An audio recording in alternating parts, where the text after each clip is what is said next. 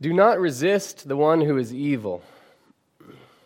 Turn the other cheek. You, therefore, must be perfect. These three statements featured in our text for this morning have been tragically misinterpreted over the years. Do not resist the one who is evil has been suggested to mean don't push back against evil or injustice. The Christian way is to simply let it run its course.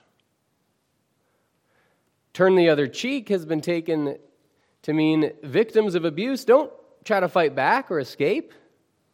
Accept suffering because Jesus has shown it to be good. And you, therefore, must be perfect has been taken to mean that the point of Christianity is to achieve a kind of moral perfection or individual righteousness. Now, these statements and the intervening material in our passage, I think, need to be reexamined. And since it's February, it's Black History Month, in recent years, our nation has witnessed a surge of debate over issues of racism, oppression, and injustice. I think this is exactly the sort of passage that we need to re-examine in our cultural moment. Friends, these issues are so front and center that we can't afford to be ignorant. We can't afford to be insensitive or, even worse, silent. And it just so happens that in our text for this morning, I think Jesus weighs in on precisely such issues. So if you haven't already, friends, would you turn with me to Matthew 5, verse 38. Matthew 5:38. I'll be reading from the ESV. If you've been following the lectionary, you'll see that I swerved just a little from the lectionary reading for this morning, which was Matthew 5:21 through 37. I looked at that text and I really tried to make it work, but it covers such a range of topics, anger, lust, divorce, oaths, that I just didn't think I could do it justice in a single sermon.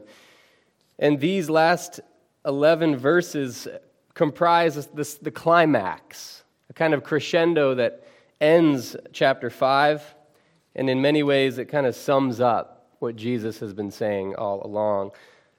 So Matthew 5:38, I'll be reading through verse 48, and as you are able, friends, would you stand for the reading of God's word?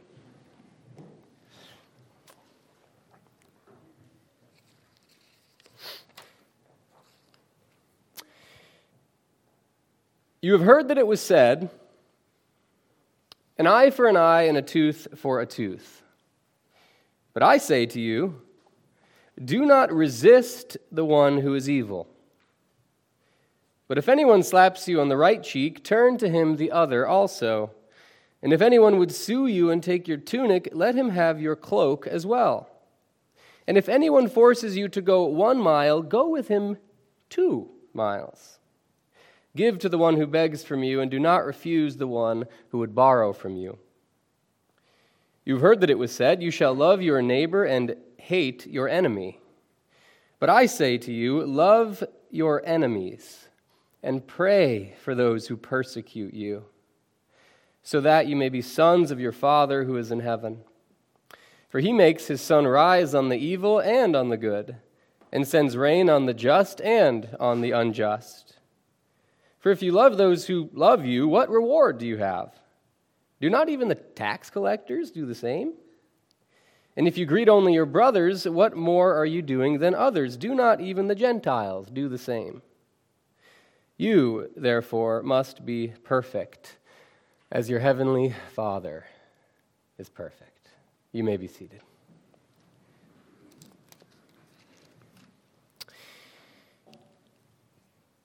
Identifying Jesus' audience in the Sermon on the Mount, I think, is essential to a responsible reading of this passage.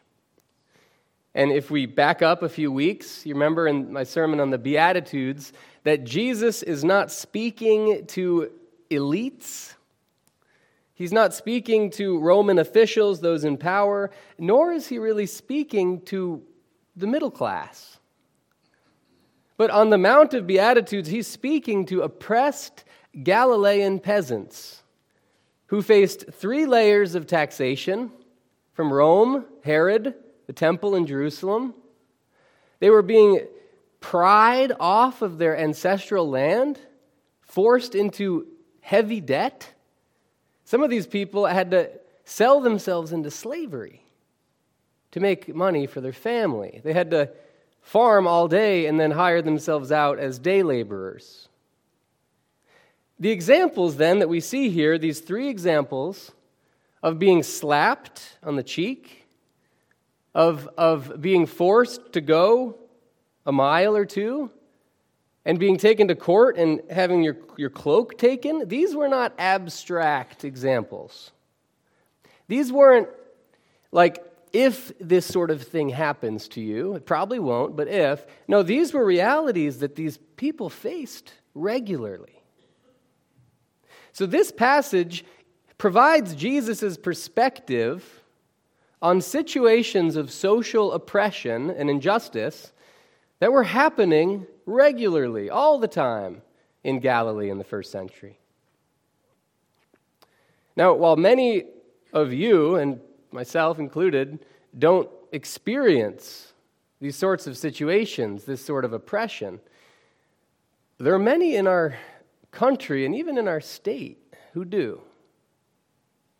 So I think knowing how Jesus addresses such situations, friends, it'll help free us from ignorance and insensitivity and silence, and will help us to flip on the lights for the world, which I'll explain a bit more in a moment.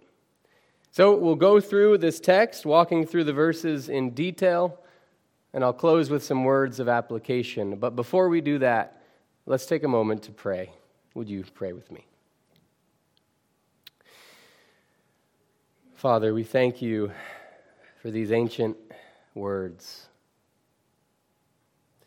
And Lord, I pray that you would just guide us as we seek to understand these statements written in a context so remote from ours, but not so remote that we can't understand it or relate to some of these realities.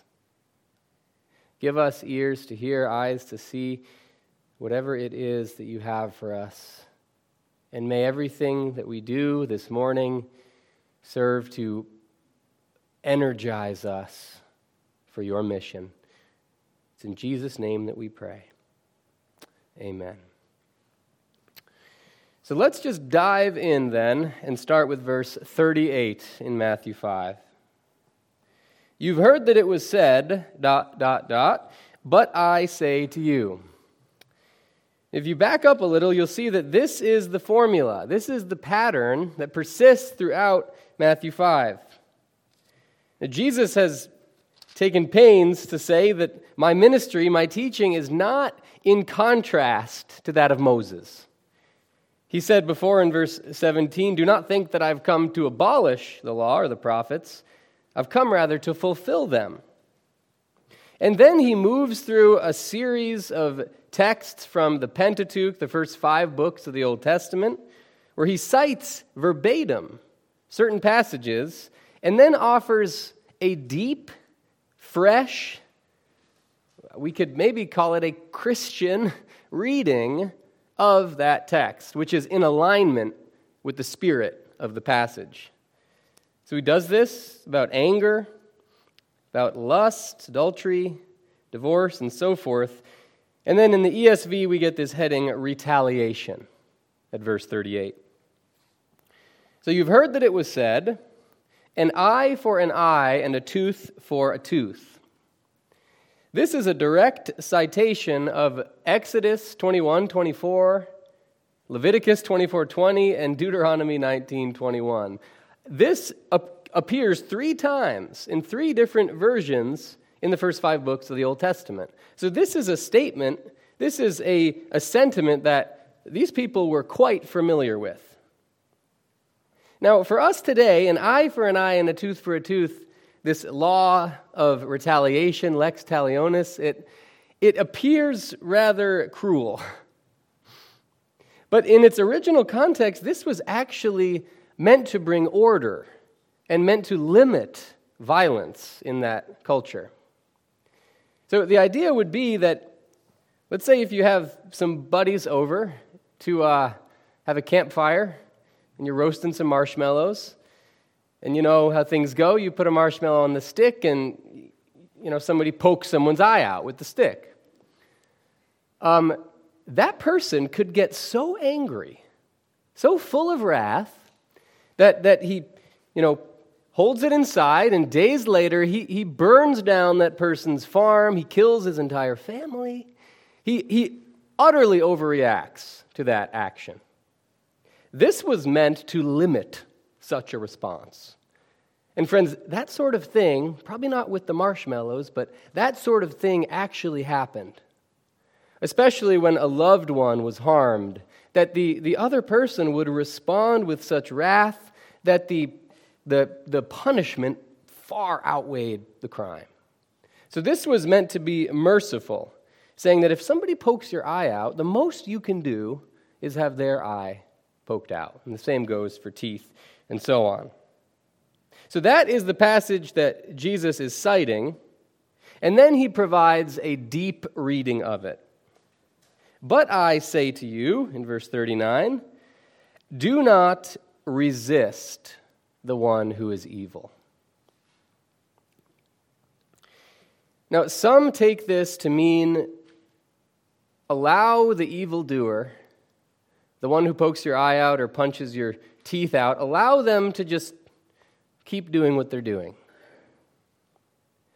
But friends, that would stand in direct contradiction to what Moses writes in the Old Testament. And Jesus has told us that his words are aligned with the spirit of these laws. So I cannot accept such a reading. This word resist in Greek is really difficult to translate and interpret, but the best way I can explain it is with an example. My wonderful son, Leland, has come built with what you could call a strong will, I guess you could say. I don't know where he gets it from.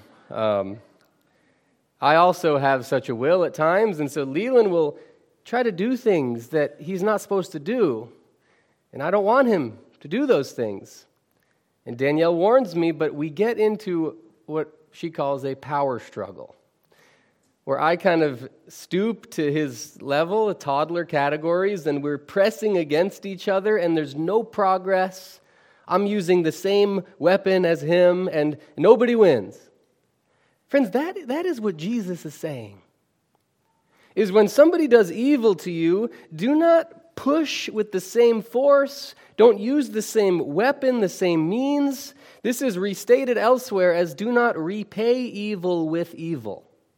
Some manuscripts actually read that way here. So the idea is do not respond to evil in kind with the same sort of action. But Jesus is not saying do not respond. So then we get three examples where Jesus really fleshes out exactly what he means by this deep reading. And the key to these examples is to draw out the original cultural context at play. So the first example is probably the most famous, and that comes in verse 39. He says, if anyone slaps you on the right cheek, turn to him the other also. Now, this first century context was what you could call it was a right-handed world. Left-handedness was considered unclean or abnormal. It was shameful. And in Jewish culture, the left hand was reserved for only the most unclean of actions.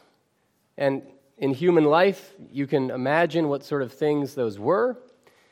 And so in daily life, Jews in the first century would use their right hand to greet people. If there was a fight, a conflict, striking with the right hand, and so forth. To strike someone on the right cheek, I want you to picture this.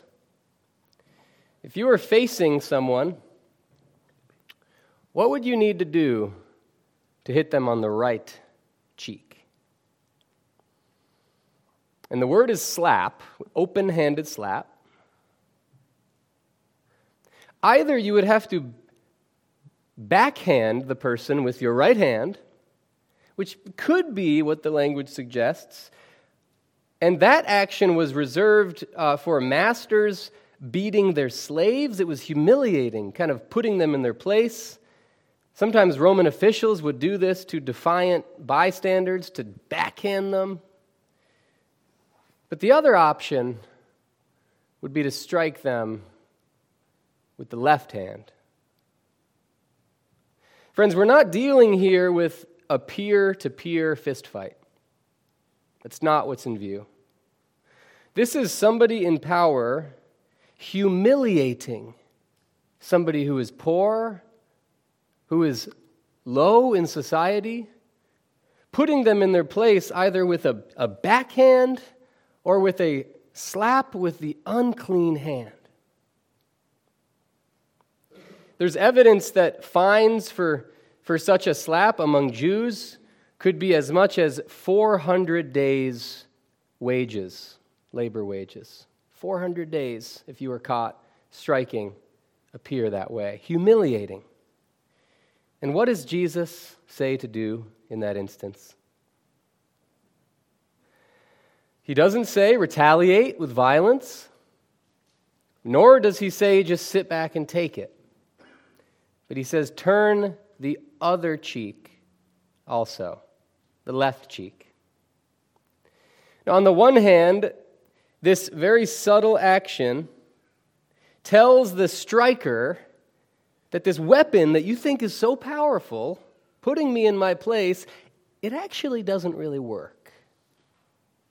I am a human being with dignity.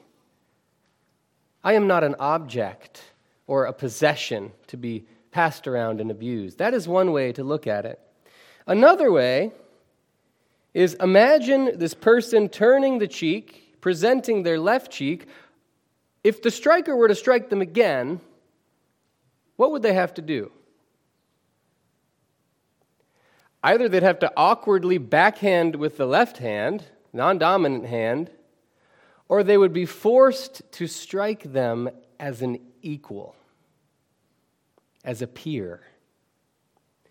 Friends, this is a subtle action that reclaims the dignity of this oppressed person, doesn't retaliate with violence, but it exposes the evil of this situation.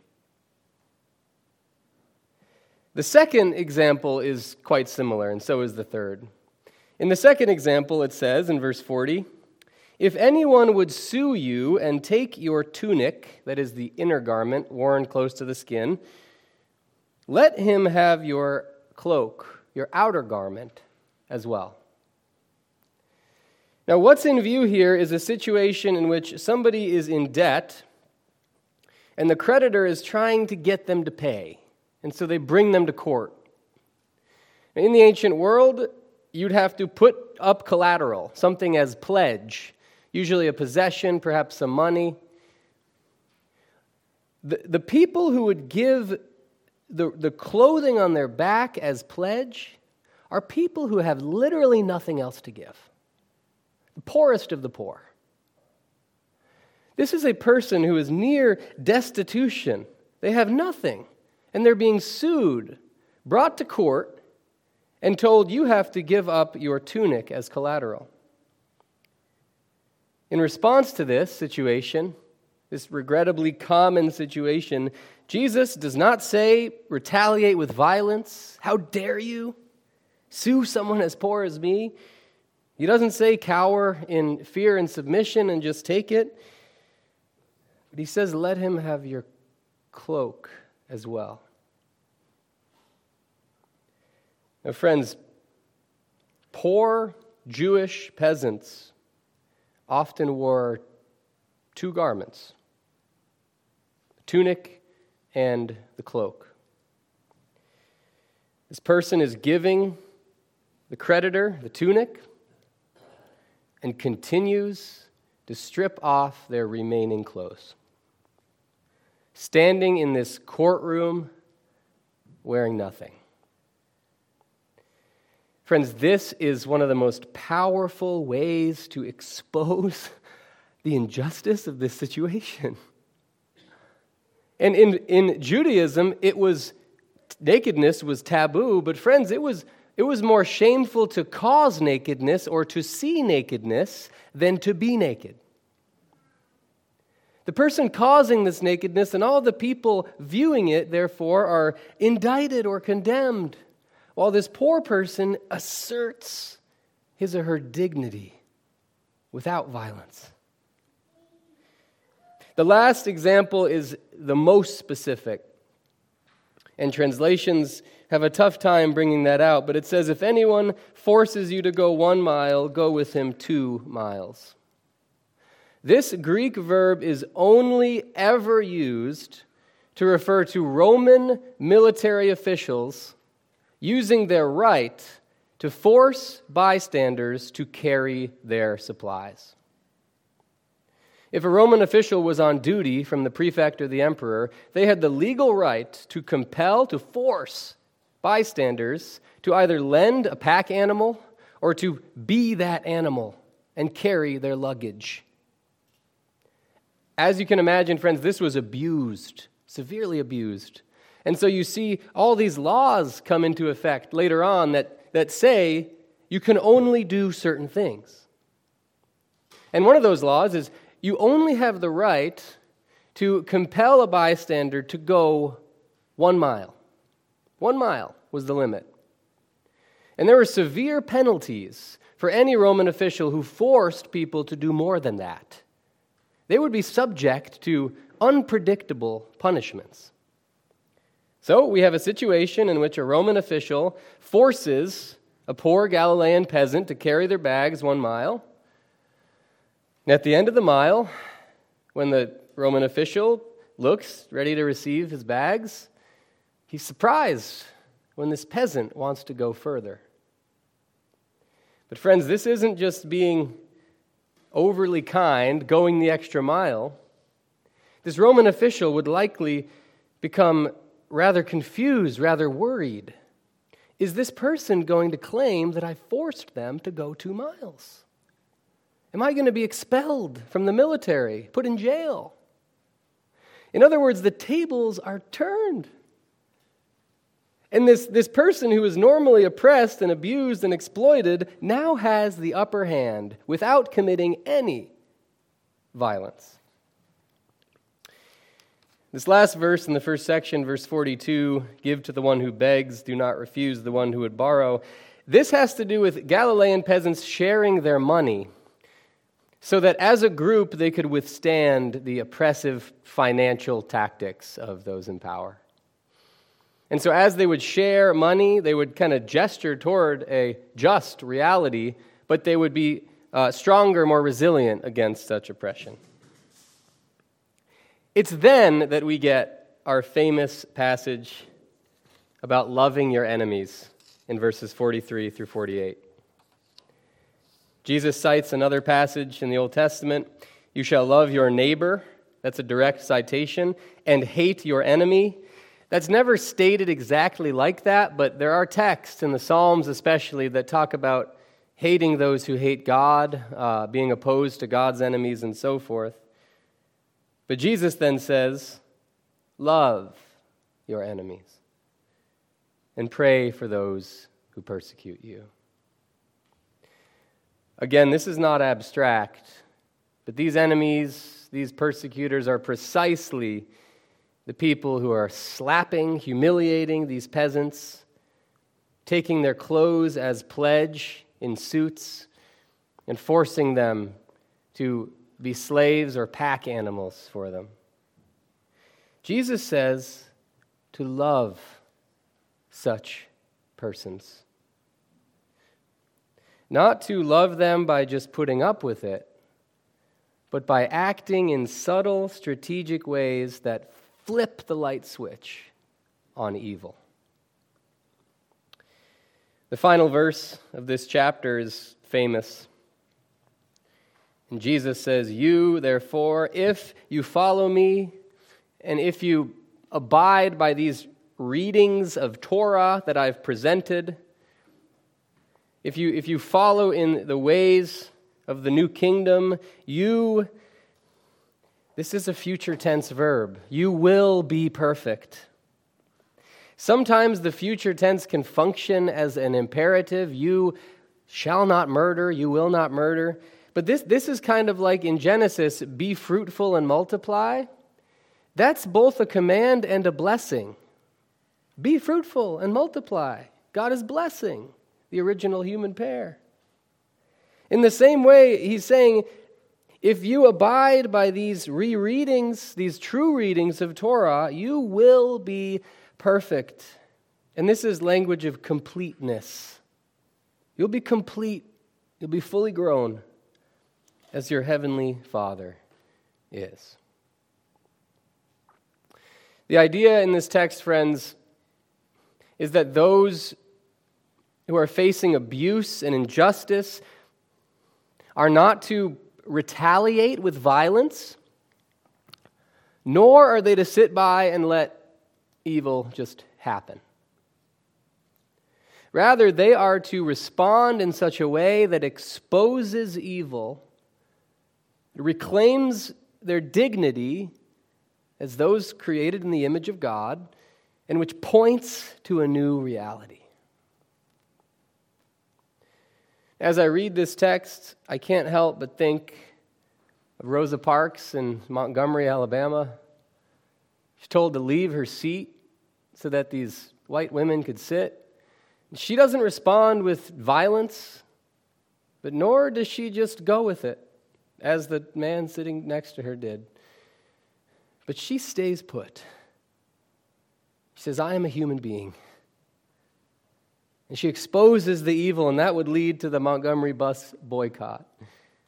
I think of Martin Luther King Jr. in Birmingham, Alabama. His soldiers who never fought, or at least weren't taught to fight, they would sit in these diners, these restaurants, these stores, and they wouldn't fight. They would just sit for hours.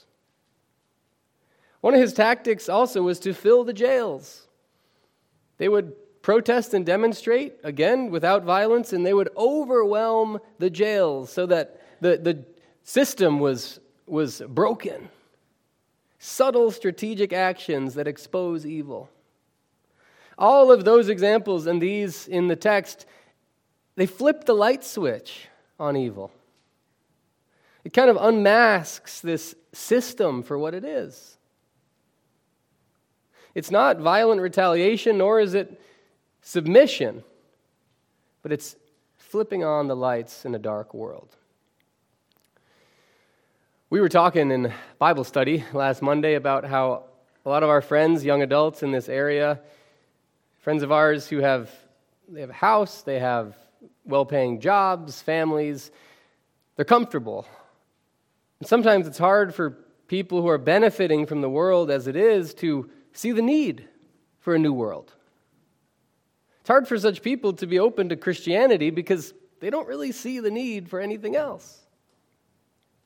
But friends, there's a reason why some of the most profound social and revolutionary movements, they don't come from above, but they come from below. They come from people who are experiencing the evil of this world every day, who are not blind to it. And for us, we need to turn the lights on. So I guess my question is, how can we as Christians, especially those of us who don't experience this sort of oppression every day, how can we similarly turn on the lights or flip the light switch exposing evil?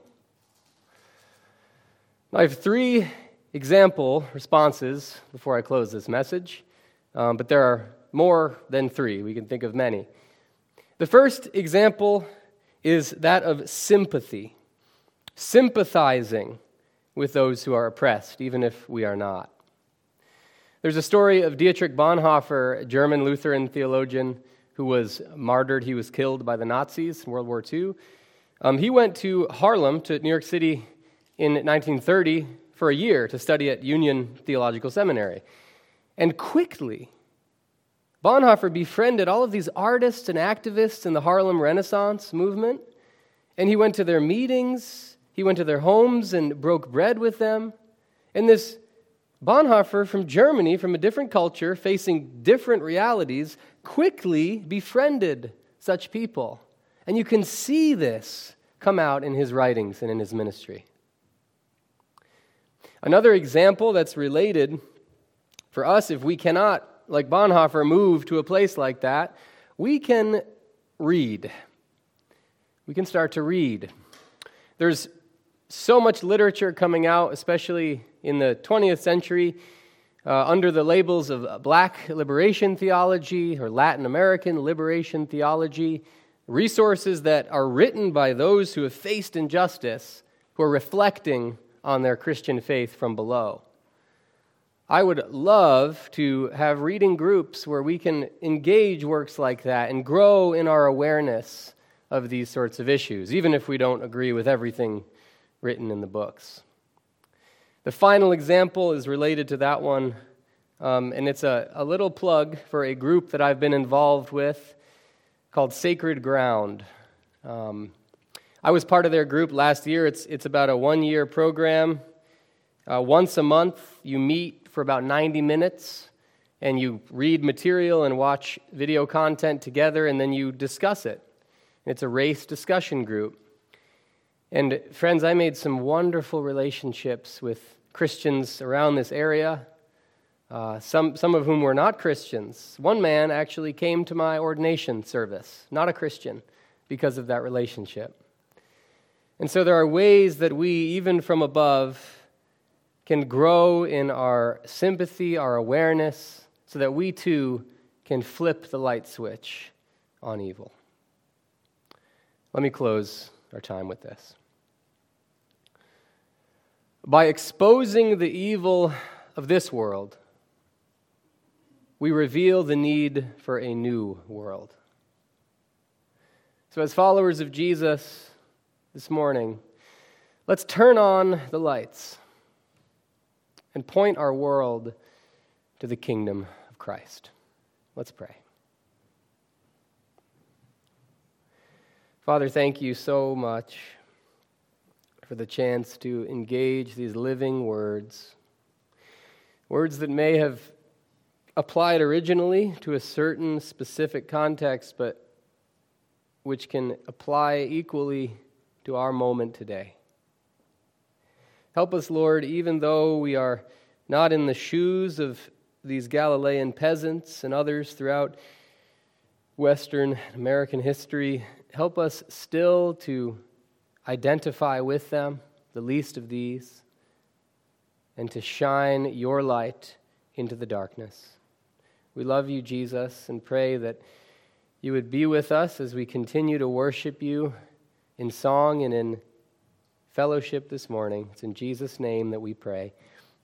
Amen.